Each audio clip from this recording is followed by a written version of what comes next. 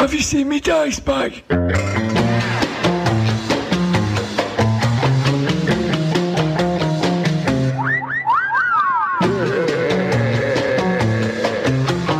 Grognard Files. Hello, I'm Dirt the Dice, and this is the Grognard Files podcast, talking bobbins about tabletop RPG from back in the day. This is a micro grog pod with extra bits that didn't quite fit into the second episode, which was all about Call of Cthulhu. It's one of those supplements that you look at and think, I'm sure I've already got this. But you buy it anyway, and when you get it home you say, I have got it. They've changed the bloody cover. This micro grog pod contains sections that fell out of the bulging episode, including the Games Master screen, or in this case the Keeper's screen, where I'll roll on a table containing some of the published highlights of Call of Cthulhu from back in the day and select 5 for discussion. And Judge Blythe, the resident rules lawyer, will be joining me. In the next section, I'll then take this list of supplements to the end of our garden, push past the Deadly Nightshade and the Aldramai to Ed's bargain shed, and discover how to get hold of the supplements from Eddie, the Armchair Adventurer's very own David Dickinson. For our overseas listeners, David Dickinson is a daytime TV antiques expert that's been dipped in oak varnish. Eddie hasn't been dipped in varnish.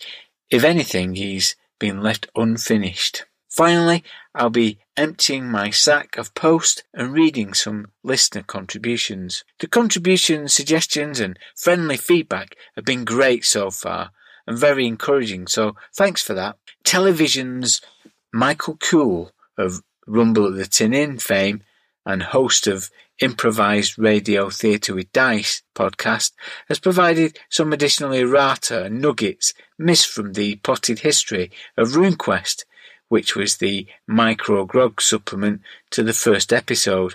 He says, on RuneQuest, in the chaos that was Greg extracting his world from the system from Avalon Hill, there were 2 projects that never properly got published. One was RuneQuest Adventures in Glorantha, originally called RuneQuest 4, which numbering caused confusion later. This was Avalon Hill trying to revitalise the property. It had some good points, but it went in the direction that Greg was tired of. Even more simulation, even heavier rules. So, somehow, Greg ended up with the rights to the system, but Avalon Hill ended up with the rights for the name, RuneQuest, and tried to use it by commissioning RuneQuest Slayers, an abomination against the muse of RPGs that could only be explained by Avalon Hill assuming that gamers are deeply, deeply stupid and will buy things on name recognition alone.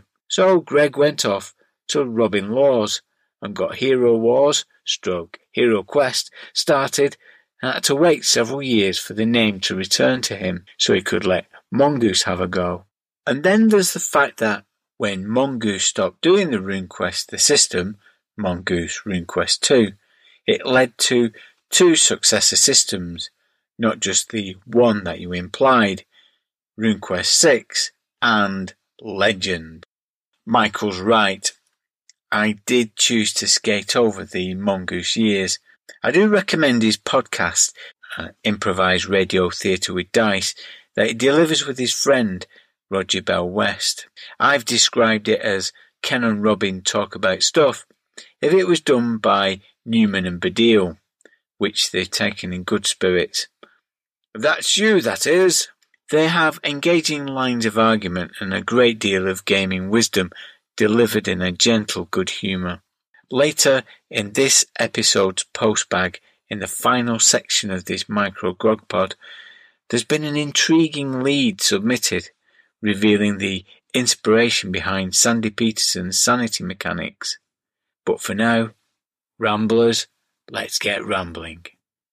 Games Master screen. Hello, I've got Blythe with me. He's a simple Blythe. I've stripped you of your title for this segment. Okay, that's fine. That's fine. The wig's off and I'm no longer sitting in court.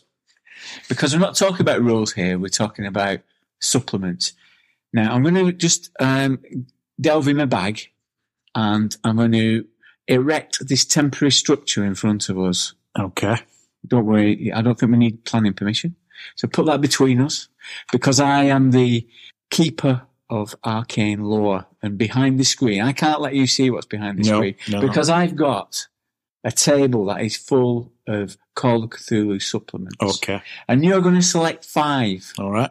By using this, the cursed dice cup. The cursed dice cup that your mother got you for Christmas. Was it this last Christmas? Yes, it was. Yeah. Your mother's never liked role-playing games. And I consider this an attempt to dissuade you from playing them, because this cup has delivered some of the most terrible roles in all our role-playing careers, hasn't it? Yeah.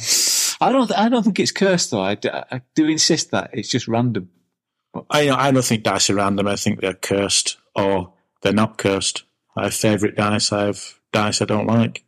Yeah. Oh, and with respect, I'm a rational man, but when it comes to dice, rationality goes out the window. Well, hopefully some of the curse will transfer to you and off me. What we're going to do is, as I say, I want you to roll the dice, and then I'll consult this table behind my screen, okay, and then we'll discuss it. Okay, give it a good shake. Okay, I'll give it a shake.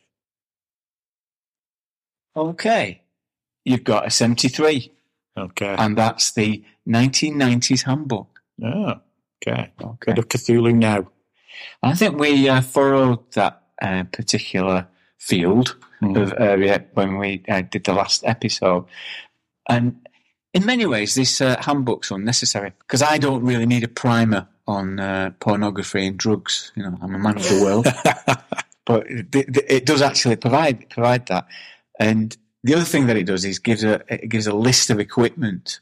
And in many places, it's a bit like an episode of Guns and Ammo.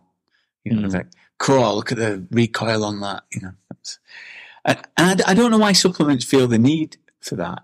You know, feel the need to give you lists and lists of stuff. Yeah, I think the 1990s supplement was a strange thing, because it was the 1990s, wasn't it? And we kind of lived through it. It's not too historical. It's not like the 1890s where you might need a little bit of guidance. But all this equipment list takes up a sizable chunk of it. But what's good about it, I think, is it's got details of various American and international agencies and how they enforce law or chaos, depending upon who they are. And it's also got details of organised crime gangs, such as the Yakuza, which is all inspiring stuff and grist for the mill for a keeper who wants to use a modern age setting. But I think where it really comes into its own is the scenario hooks that are in the back. I've not used any of them directly, but it's given me little twists of details that give a seed for a story. There's a good one where it talks about the Church of the Glorious Return, which is like a well-meaning evangelical group who don't realise that they stumbled on something horrific. And there's a lot of the pre-millennium stuff in there. Remember the Millennium Bug? I do remember a Millennium Bug, yeah. I think you were actively involved in saving the world from the Millennium Bug. At a local authority that I once worked at, I was asleep through several meetings that discussed the end of the world because of the Millennium Bug. Apparently toasters would fail, microwaves wouldn't work, kettles wouldn't boil, and Armageddon was looming. Yeah, and imagine if Cthulhu was behind all that. You know, Cthulhu stops us having toast and tea. It truly is a monster. It brings a whole new meaning to the bug in a Millennium Bug, doesn't it? Right? Well, I think, I mean, to pick up your point about the 1990s, I mean, reading it now, looking through it, it's quite quaint, you know, because it mentions mainframe computers. Yeah. I suppose the other thing it does, which is a more general thing, is at the time it put the idea there of setting a role-playing game now. I mean, we had played games that were set now. I think we played Top Secret a few times, which is a TSR Secret Service role-playing game, which was set in the modern era. But generally speaking, for us anyway, our experience of a fantasy game, which is what Call of Cthulhu is, you know, there's elements of fantasy and science fiction in it as well as horror. They were always set either in the past or in some other world. The idea of Cthulhu now was an interesting one, and it was quite a radical idea that you could set this stuff now, at the present moment, which perhaps now seems not such a big idea. But again, if you go back to the time, I think it was quite a radical idea. Yeah. The first time I think I heard of Cthulhu now was in the White Dwarf article by Marcus L. Rowland. I remember it well because it had a job seeker looking for a job with a Mohican and a tentacle wrapping around his legs. I don't even remember that. Yeah. I think it's a good supplement. A bit dated, but it's useful to have in the collection. Give the Cursed Cup another shake. Okay, I will. Okay, 26. The number's irrelevant, right? But 26. That bingo. 26. Yeah. White Dwarf scenarios. So in the main episode, at Daily Dwarf made a contribution choosing ghosted, ghoulies and squid for his selection of the Cthulhu feature. However, White Dwarf was really important, wasn't it, in helping us to get to grips with the potential of the game. I had the first campaign, which was Shadows of Yog-Sothoth, but it seemed overwhelming because it was painted on a huge canvas. And I think what White Dwarf did, it kind of made it a bit smaller, brought it down to size. Yeah, I think it did. It gave you manageable one-off scenarios, which were often quite inventive, and gave you different insights into the game. Whereas you're right, the bigger campaigns, there was always that sense of they were kind of sprawling, epic campaigns. And to be fair, even now, even though we've been role-playing for, 30 years on and off, I think running big campaigns, particularly Cthulhu campaigns, is quite challenging. Master and Athletep is a challenging scenario, challenging campaign to play in and to run. And I think you're right, the White Dwarf scenarios were good inroads into which at the time it was quite a different game. It was a bit different, a bit more tricky to get your head around because it had elements of investigation and what have you. And I think the scenarios in White Dwarf were a good way into that. And certainly I remember you, when you were running those games, that's the way you felt and that's the way it came across. Yeah, what they tended to do is bring it right in. So they'd have a village under peril. So Watchers of Walbersbrick, which I think is the first scenario that was in White Dwarf for Cthulhu. And that came out before Games Workshop actually did their edition. But yeah, the Surrey Enigma is another one where it's just like a small area that's under threat. Strange things are going on and it's under threat. But I want to give a mention as well to Horse of the Invisible. I don't particularly like the haunted houses scenarios, but that one's particularly good because it takes place over a period of time, and it really builds on that things that go bump in the night.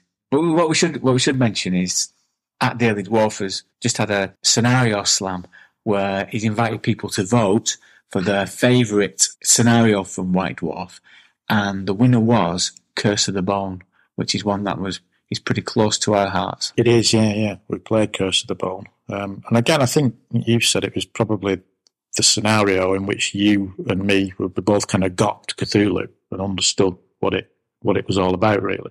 Yeah, and even though it was quite late on, so we've been playing Cthulhu for a while, it was that one that really got us hooked, didn't it? Really got us engaged in it. And it's a fairly simple idea. You find a load of red herrings that send you hither and thither around the country, and little realising that the horror is on your doorstep. And there's a great character in there who's suffering from post-traumatic stress, and shades of cannibalism in there, and underground warrens filled with ghouls. So it's a really good thing, and I've used it several times since. Not entirely successfully.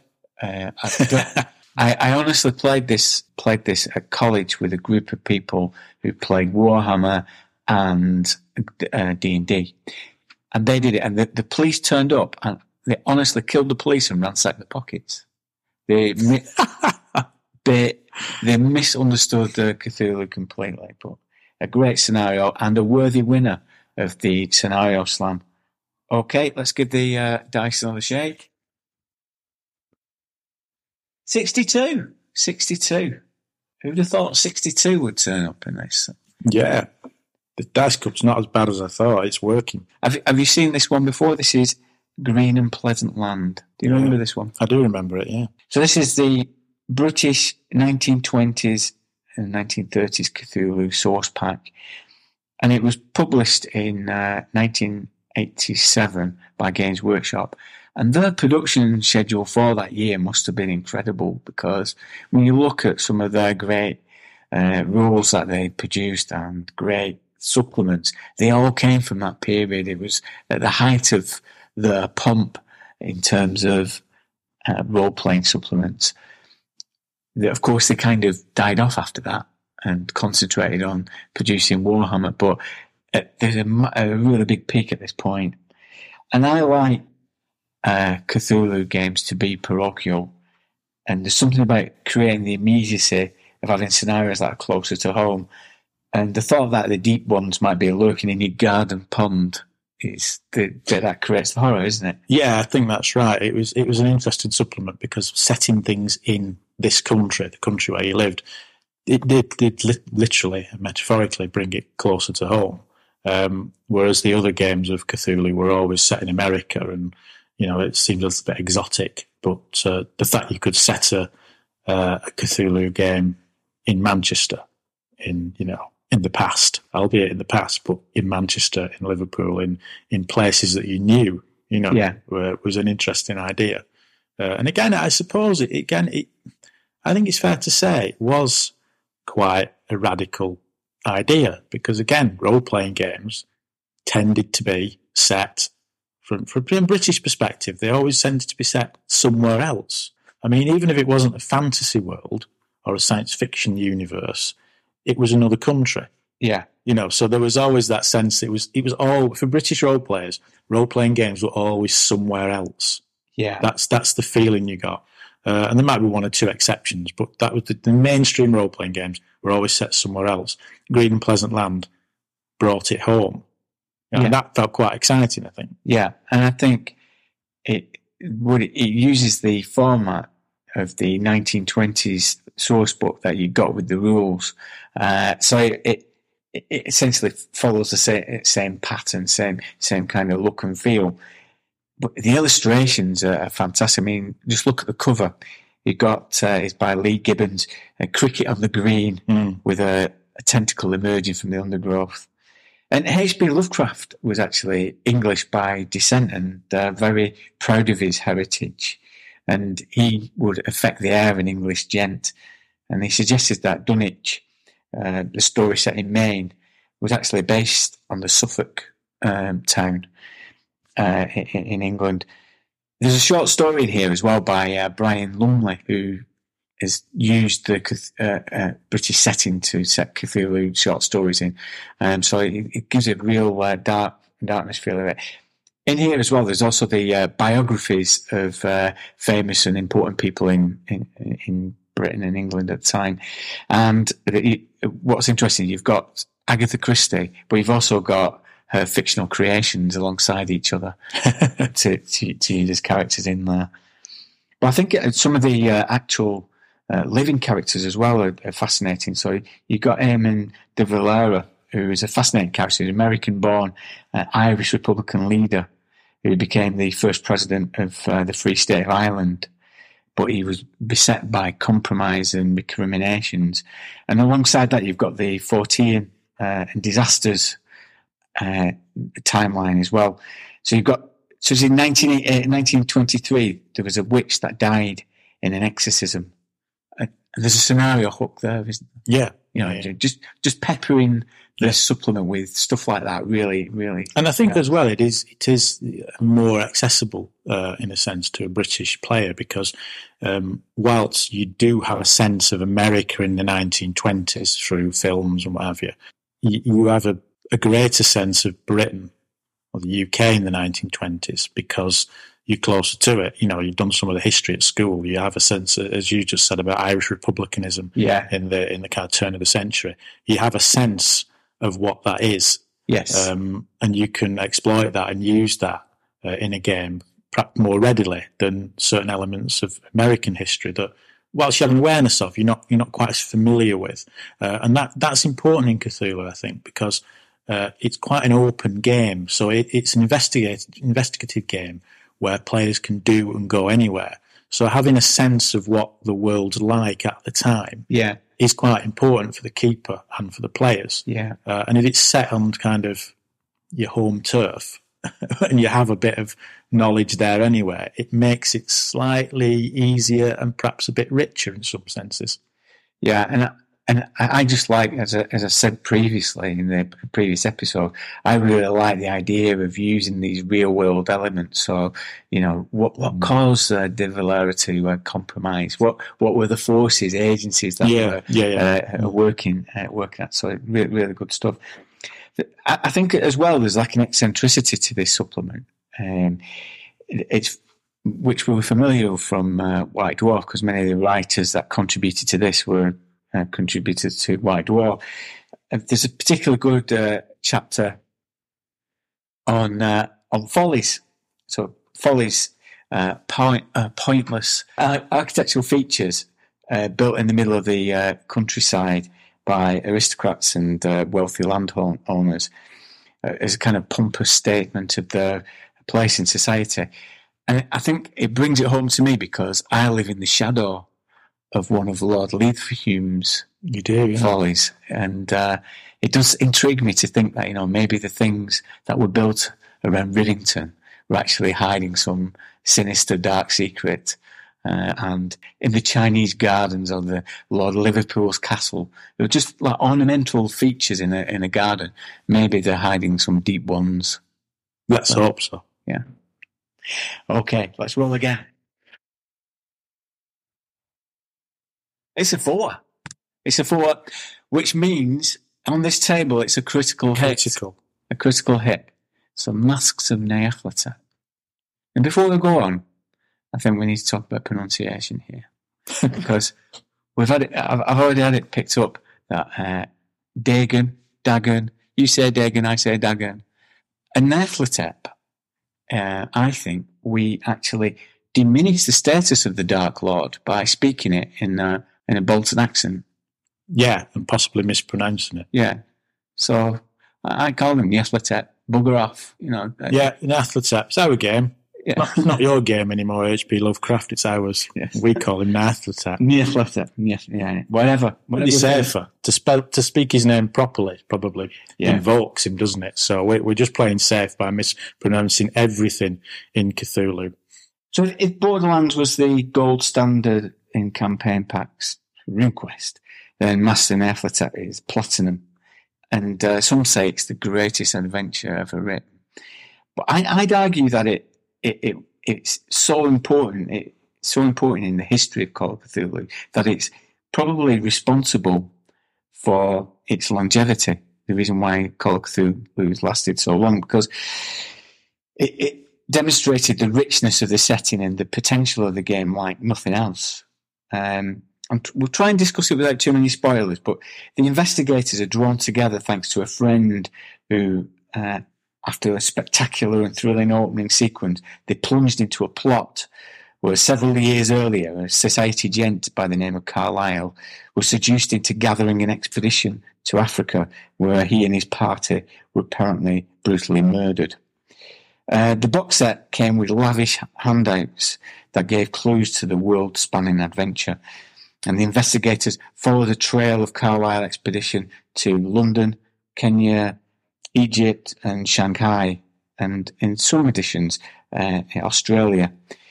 So to try and uncover the mystery, breaking into places, witnessing bizarre rituals, and it concludes with a great, spectacular finale worthy of James Bond. So we played it. We got together, didn't we, in 2010 after years of not playing together, and we played this campaign over about 3 years, didn't we? So what were your experiences as a player?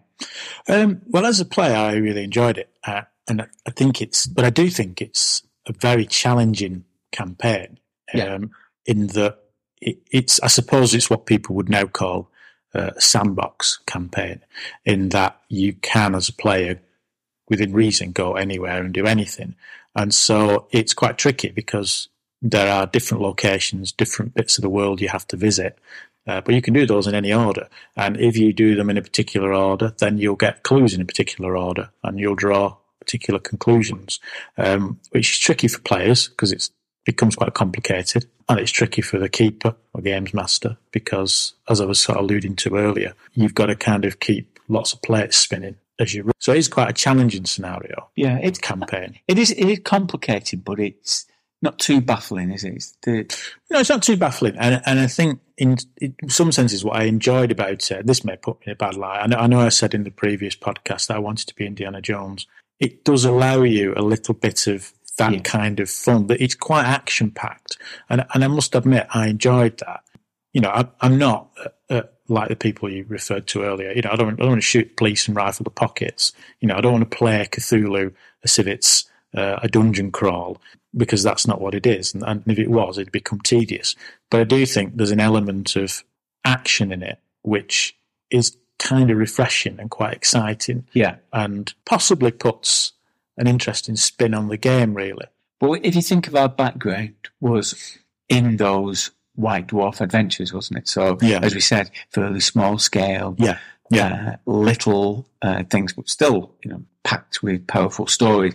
But this is like the complete opposite, isn't it? This is like epic in scale. And as well as the action, there's a little bit, quite a lot really, of the characters, the player characters, finding spells and using some of the Cthulhu magic against Cthulhu. There's a great, and again, I don't want to give anything away, but there was a great scene in the episode in London where we defeated some Cthulhu cultists by using their own magic against them.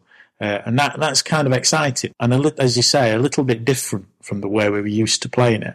Yeah. You know, we used to play it more low key. So yeah, I enjoyed all those elements of it a lot. And I think it's very rich in atmosphere as well. Yeah. And that you mentioned that London episode. I particularly remember that one being particularly, you know, the fog taking on a life of its own, and the whole little details that it provides. It's fairly broad brush, the kind of cultural settings, but it's kind of done in a way that actually immerses you in it, doesn't it? Yeah. And it does have the kind of investigative element as well. So there is a lot of that. There's a lot of piecing together of clues, which is again satisfying. But there's a nice balance between that, a bit of action, atmosphere, and also the kind of Cthulhu horror that you would expect from a game of Cthulhu. So no character feels particularly safe. There's some good NPCs in there as well. Edward Gavigan, Omar Shaktin, Warren Bassett.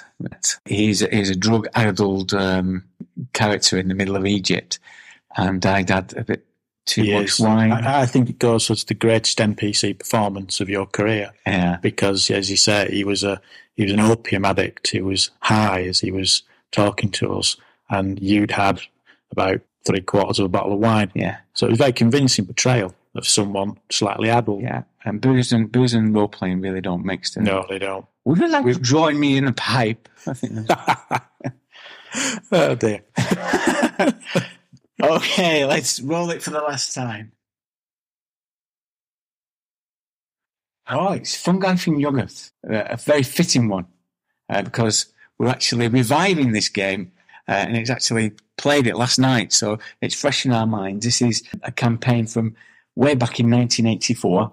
Eddie has described it as the poor man's Masks of Nyarlathotep, and he's actually running this for us. But so far, you have to say that it was a really exciting episode. The investigators go on the trail of a psychic, Paul Lamond, who's disappeared. And even at this early stage, we're being dragged into some fiendish plots that are happening in New York, particularly enhanced by Eddie's handouts last night. The handouts were spectacular. Yes, I think if you've got a friend who works in a Reaper graphics unit, get them involved in role playing, because they will be able to produce the most spectacular handouts. Yeah, and that it gave us a scrapbook, didn't it? So we were actually sticking them in as we were doing it. Yeah. So, yeah. I mean, that's an interesting idea, actually, because, again, with Cthulhu, there is that, it often involves handouts, lots of notes, remembering things from previous adventures. I know in Master Nathlatep, that was always a bit of a problem. You had to remember someone that you'd met several sessions ago. Yeah, and several years ago. Well, in real time, several years ago. But you had to remember things. And having this kind of scrapbook to stick things in and having some kind of system of making notes and making sure everything's recorded is quite important, really, more so than any other role-playing game that we play. Yeah, definitely.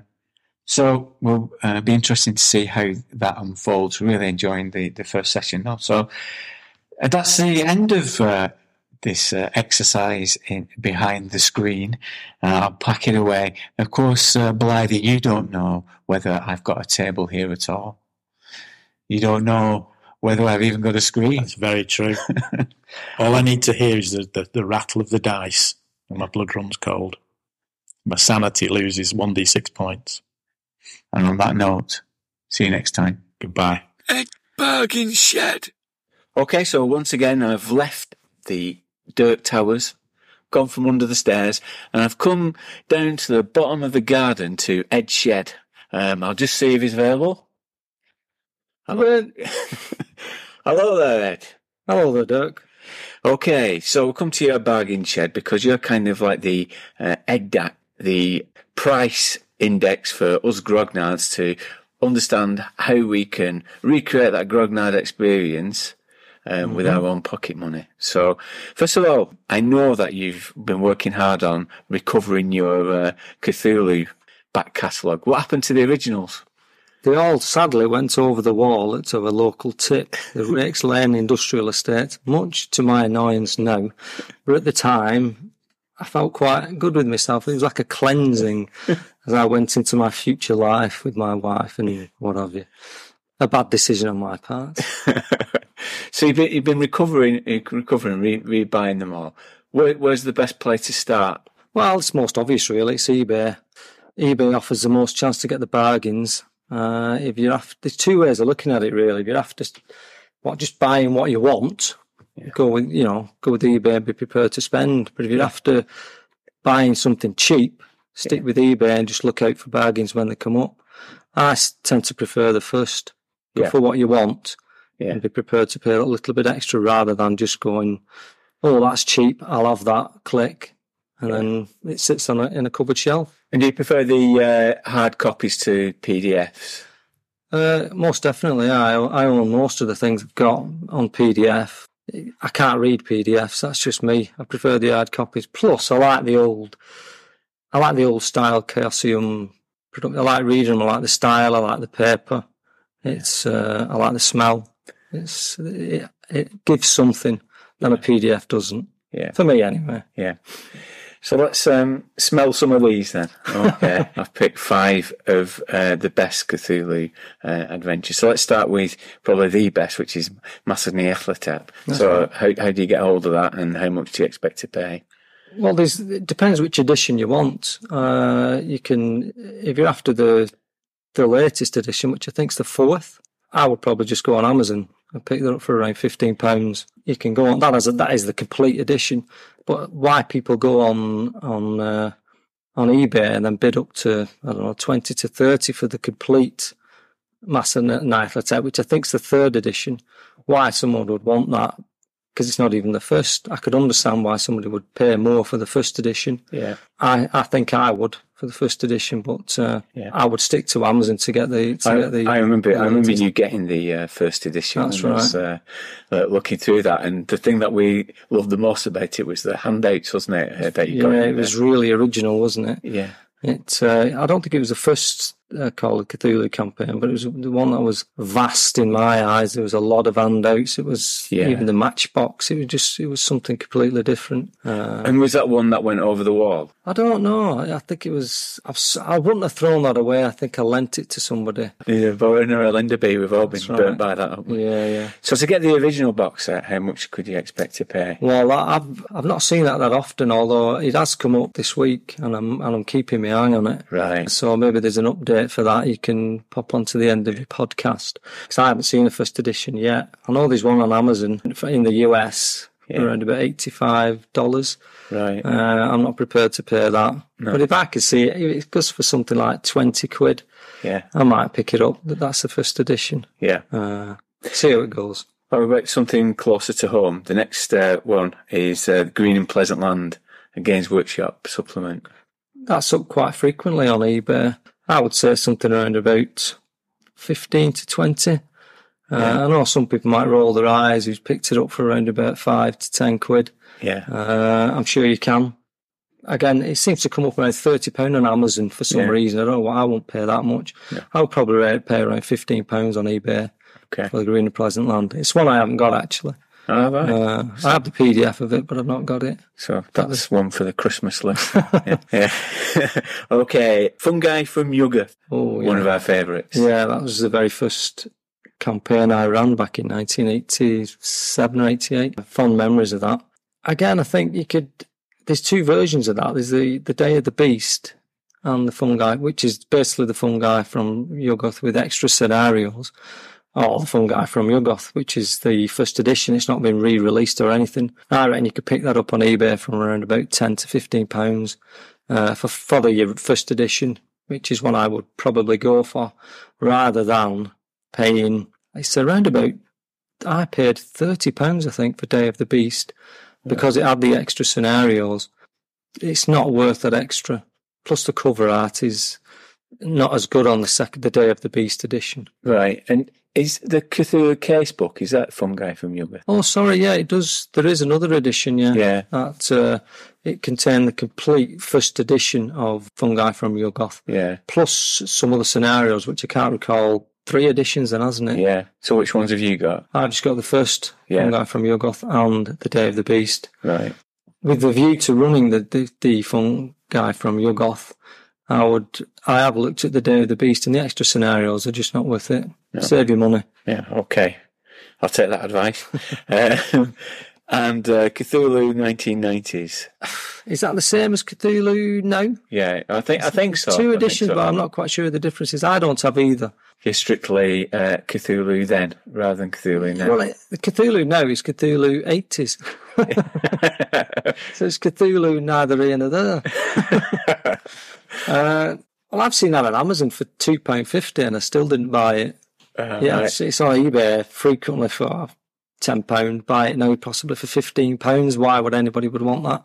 Because with the 5th and 6th edition rules, you have all of that. You have all the Cthulhu now information. Yeah. So there's no need to buy it. So it doesn't get a vote of confidence from you then? No, that'll be down on the list. Yeah. Okay. And the last thing I've picked on there are White Dwarf scenarios. Again, I think if you were into Call of Cthulhu, which I think started to appear in White Dwarf from about edition 60, I might be wrong there, 60-ish, 50, 60-ish, they tend to be a little bit cheaper. I'm sure there's some rarer, I'm not into collecting White Dwarf, but I'm sure there's some rarer editions of it and some cheaper editions that may be quite common. But White Dwarfs around the Call of Cthulhu era, I would say about £5, possibly pay £3 plus a bit of postage on top. Yeah, and you can occasionally get some job lot bundles, can't you? Yeah, I picked up about 6 or 7 for about, I think it was £10, £15 or something like that. Okay. So it boils down to about £2. The more you collect, the less you can get the bundle because it'll overlap. Yeah. So, anyway. So before we leave your shed on this occasion, of all the things that you've collected and stuff that we haven't covered here, what is the best that you've picked up? It's hard to say. I mean, I do love my Escape from Innsmouth. I mean, it was one of my favourite stories from Lovecraft. I'm not a big Lovecraft reader, really. I think Sandy Peterson did more for Lovecraft than Lovecraft did. But I love the vibe of Escape from Innsmouth, Dingy Town, and it was just one I had to get when I bought it. It cost me about £30 from eBay. And I did see 2 going on Amazon for £18 not long ago. Yeah. And I should have bought them just to sell on because they're now back up to £118, I think. Good grief. I don't know why it's so much, but it's, I like the look of it. I love the art, the deep ones. They're slowly changing visages from the human to a deep one. It's just great. Yeah. And the adventure's good as well. That's good. I look forward to playing that sometime then. Maybe in about 10 years' time. That's our rate to play, isn't it, at the moment? Well, thanks a lot, Ed. Until next time. My pleasure. Thank you. Wolf's bag. There's hardly room to move in this den under the stairs, thanks to the stamped addressed envelopes and postcards that have been descending upon Dirk Towers. Here's a choice selection of some of the correspondence that I've gratefully received from listeners over the past couple of weeks. It's very encouraging to get feedback and 5-star reviews on iTunes, like this one from bonamiegames.uk. A rich trip down memory lane to Gringle's pawn shop. A fine reminiscence on the joys of first discovering RuneQuest 2 back in the 1980s, drawn into a modern context with an appreciation of the developments of 21st century RPGs. The style tends towards monologue, which, in a podcast of this length, some might find a teensy bit wearing, but Dirk's Boltonian tones and gentle and clean humour made the whole affair quite soothing for me personally. The podcast shows a clear and deep understanding of RuneQuest 2 and a critical appreciation of the game, and it's at its best during the light-hearted dialogue with Dirk's rules lawyer. More please. Thanks for that. Soothing, eh? Good to know that the podcast can double as a relaxation tape. As for Judge Blythe, well, he'll be prominent in the next couple of episodes, so all I can say is be careful what you wish for. I asked listeners to contact me with their Call of Cthulhu experiences, and I received this in my email box, dirkthedice@gmail.com, from Mike Williams. Living in North Wales, the nearest game shop was 45 minutes car journey over the border in Chester. I never saw a copy of Dagon, but I still remember the day I found a copy of The Unspeakable Oath. This magazine taught me how to play and write for Cthulhu, and Pagan Publishing was essentially founded off the back of it. TUO is still going today, 20-odd years on, and it's only up to issue 25. But the first 9 issues, before it changed format, are up there with White Dwarf in my opinion. Look on eBay now and you'll see some issues going for £60 to £80, and I've seen even higher than that go too. But there are 2 adventures that they publish that stand out, both of which are standalone one-of-a-kind scenarios. The first is in Medea Res. It's a modern day, but it needn't be, and a LARP. Imagine your players turning up for this one-night game you've been planning. So, pre-generated characters then, what are my skills? Oh, you won't be needing any paperwork. Now, just slip into this orange boiler suit. It was written by Pagan founder Jonathan Tynes, and although it's simple to stage, it's just so easy to generate a true sense of fear with. There are lots of testimonials and write-ups posted online, and they're great to read. And there's such a love for this adventure out there. It was the adventure that got us into creating our own Call of Cthulhu LARP scenarios in the days before Cthulhu Live. Secondly, Grace Under Pressure. It was a complete scenario based on the confines of a futuristic underwater deep research vessel. As the entire adventure was confined to the ship, it came with a map for the use with miniatures. But people also LARPed it. But we did a sort of mix of tabletop and live action. I spent ages preparing a sub-looking room and had whale song and sonar pings playing on a loop. Very strong memories for me, as it's one of the last things we did as a group before splitting up to go to college and temporarily falling out of RPGs for 15 years. TUO has changed a lot. The Cthulhu offshoot Delta Green started within its pages, and it now devotes a fair amount of space to it. But it's still worth a read. Keep up with the podcast. Not a medium I usually enjoy, but you've got me hooked. Looking forward to Traveller too. Thanks for that, Mike. I've never heard of The Unspeakable Oath, or I've never LARPed Cthulhu, but it sounds intriguing. Are there any other listeners out there with similar experiences?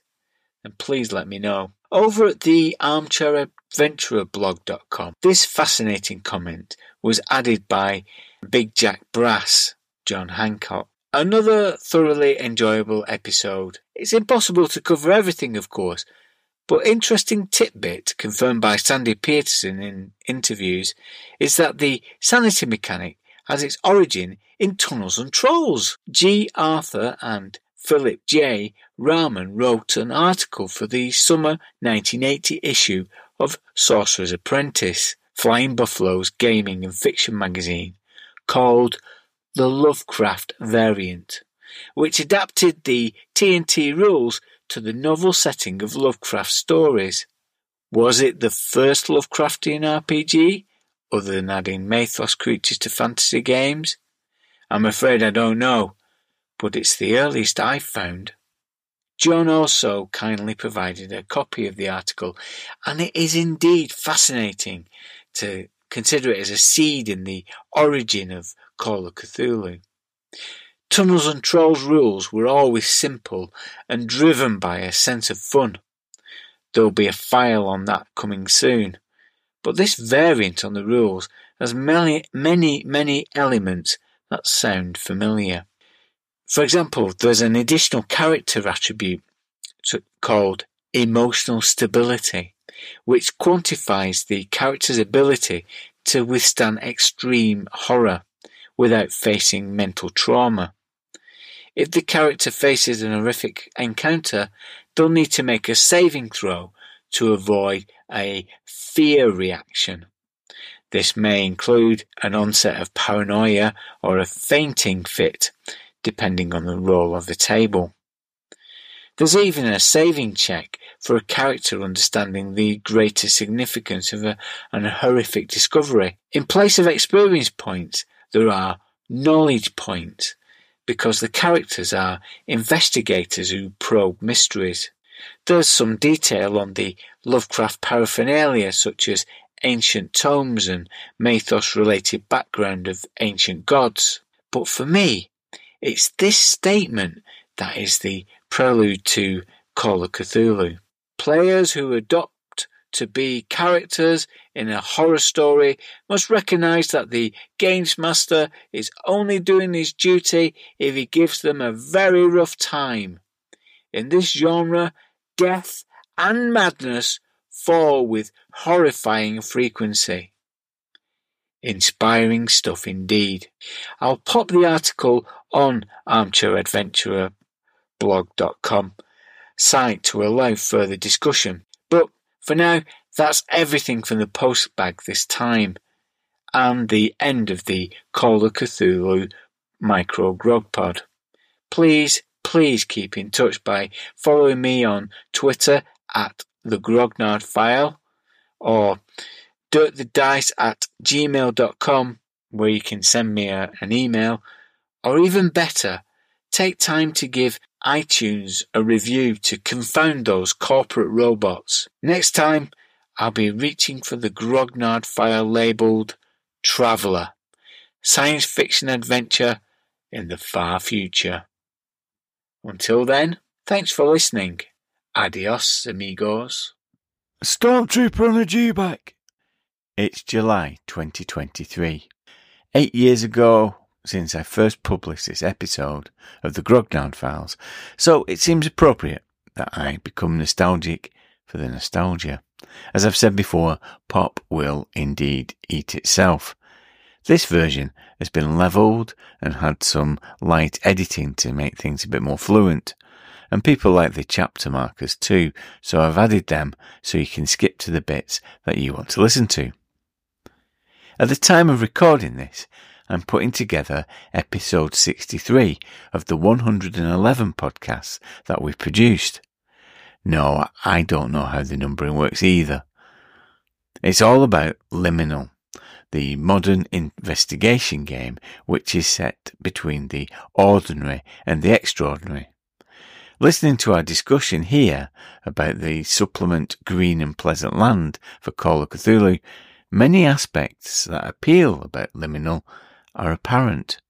There's something inspirational for your gaming if you keep things close to home and examine how your locality intersects with the strange, magical and horrific. It's worth noting that at the time we were recording this episode, the second episode, the three of us had got together since 2010 and had been playing about 10 sessions a year, perhaps less than that. While here in 2023, I've already done more than 50 sessions and it's only July. When we were reviewing this material from the 1980s, it was with a sense of wonder and potential. We were keen to seek out the supplements and the games that we couldn't afford when we were younger and rediscover them or see them for the first time. Now, with all the experience of playing over the years, me and Blythe are probably a bit more hard-nosed about it all. That's apart from Eddie. He's still finding magic in the nostalgia. Following a hiatus due to the global pandemic and the lack of a kitchen table, we're now back playing face-to-face with Eddie once a month. We don't have the same time to record the podcast with him, but we're playing games that recall the spirit that first captivated us when we first met in the 1980s and the spirit that we rediscovered in 2010. And every so often he'll surprise us with the latest discovery that he's sourced from the internet. I suppose that's changed too. As they say on Escape to the Country, the prices are right at the time of recording. If you're an RPG bargain hunter, things are a bit different now in 2023. Some of the long-standing companies have unleashed their backlist to the print-on-demand market on DriveThruRPG. Some of those hard-to-reach items are now freely available to purchase at a reasonable price. That doesn't seem to have affected the secondary collector's market, where second-hand copies of all this stuff is now going for ridiculous prices. I don't think Eddie's wait-and-see strategy works anymore. Perhaps this podcast has had an inflationary effect on prices on some of these things in the UK too. If it has, then I apologise. It was an unintended consequence. As I say pretty frequently, I'm not a collector.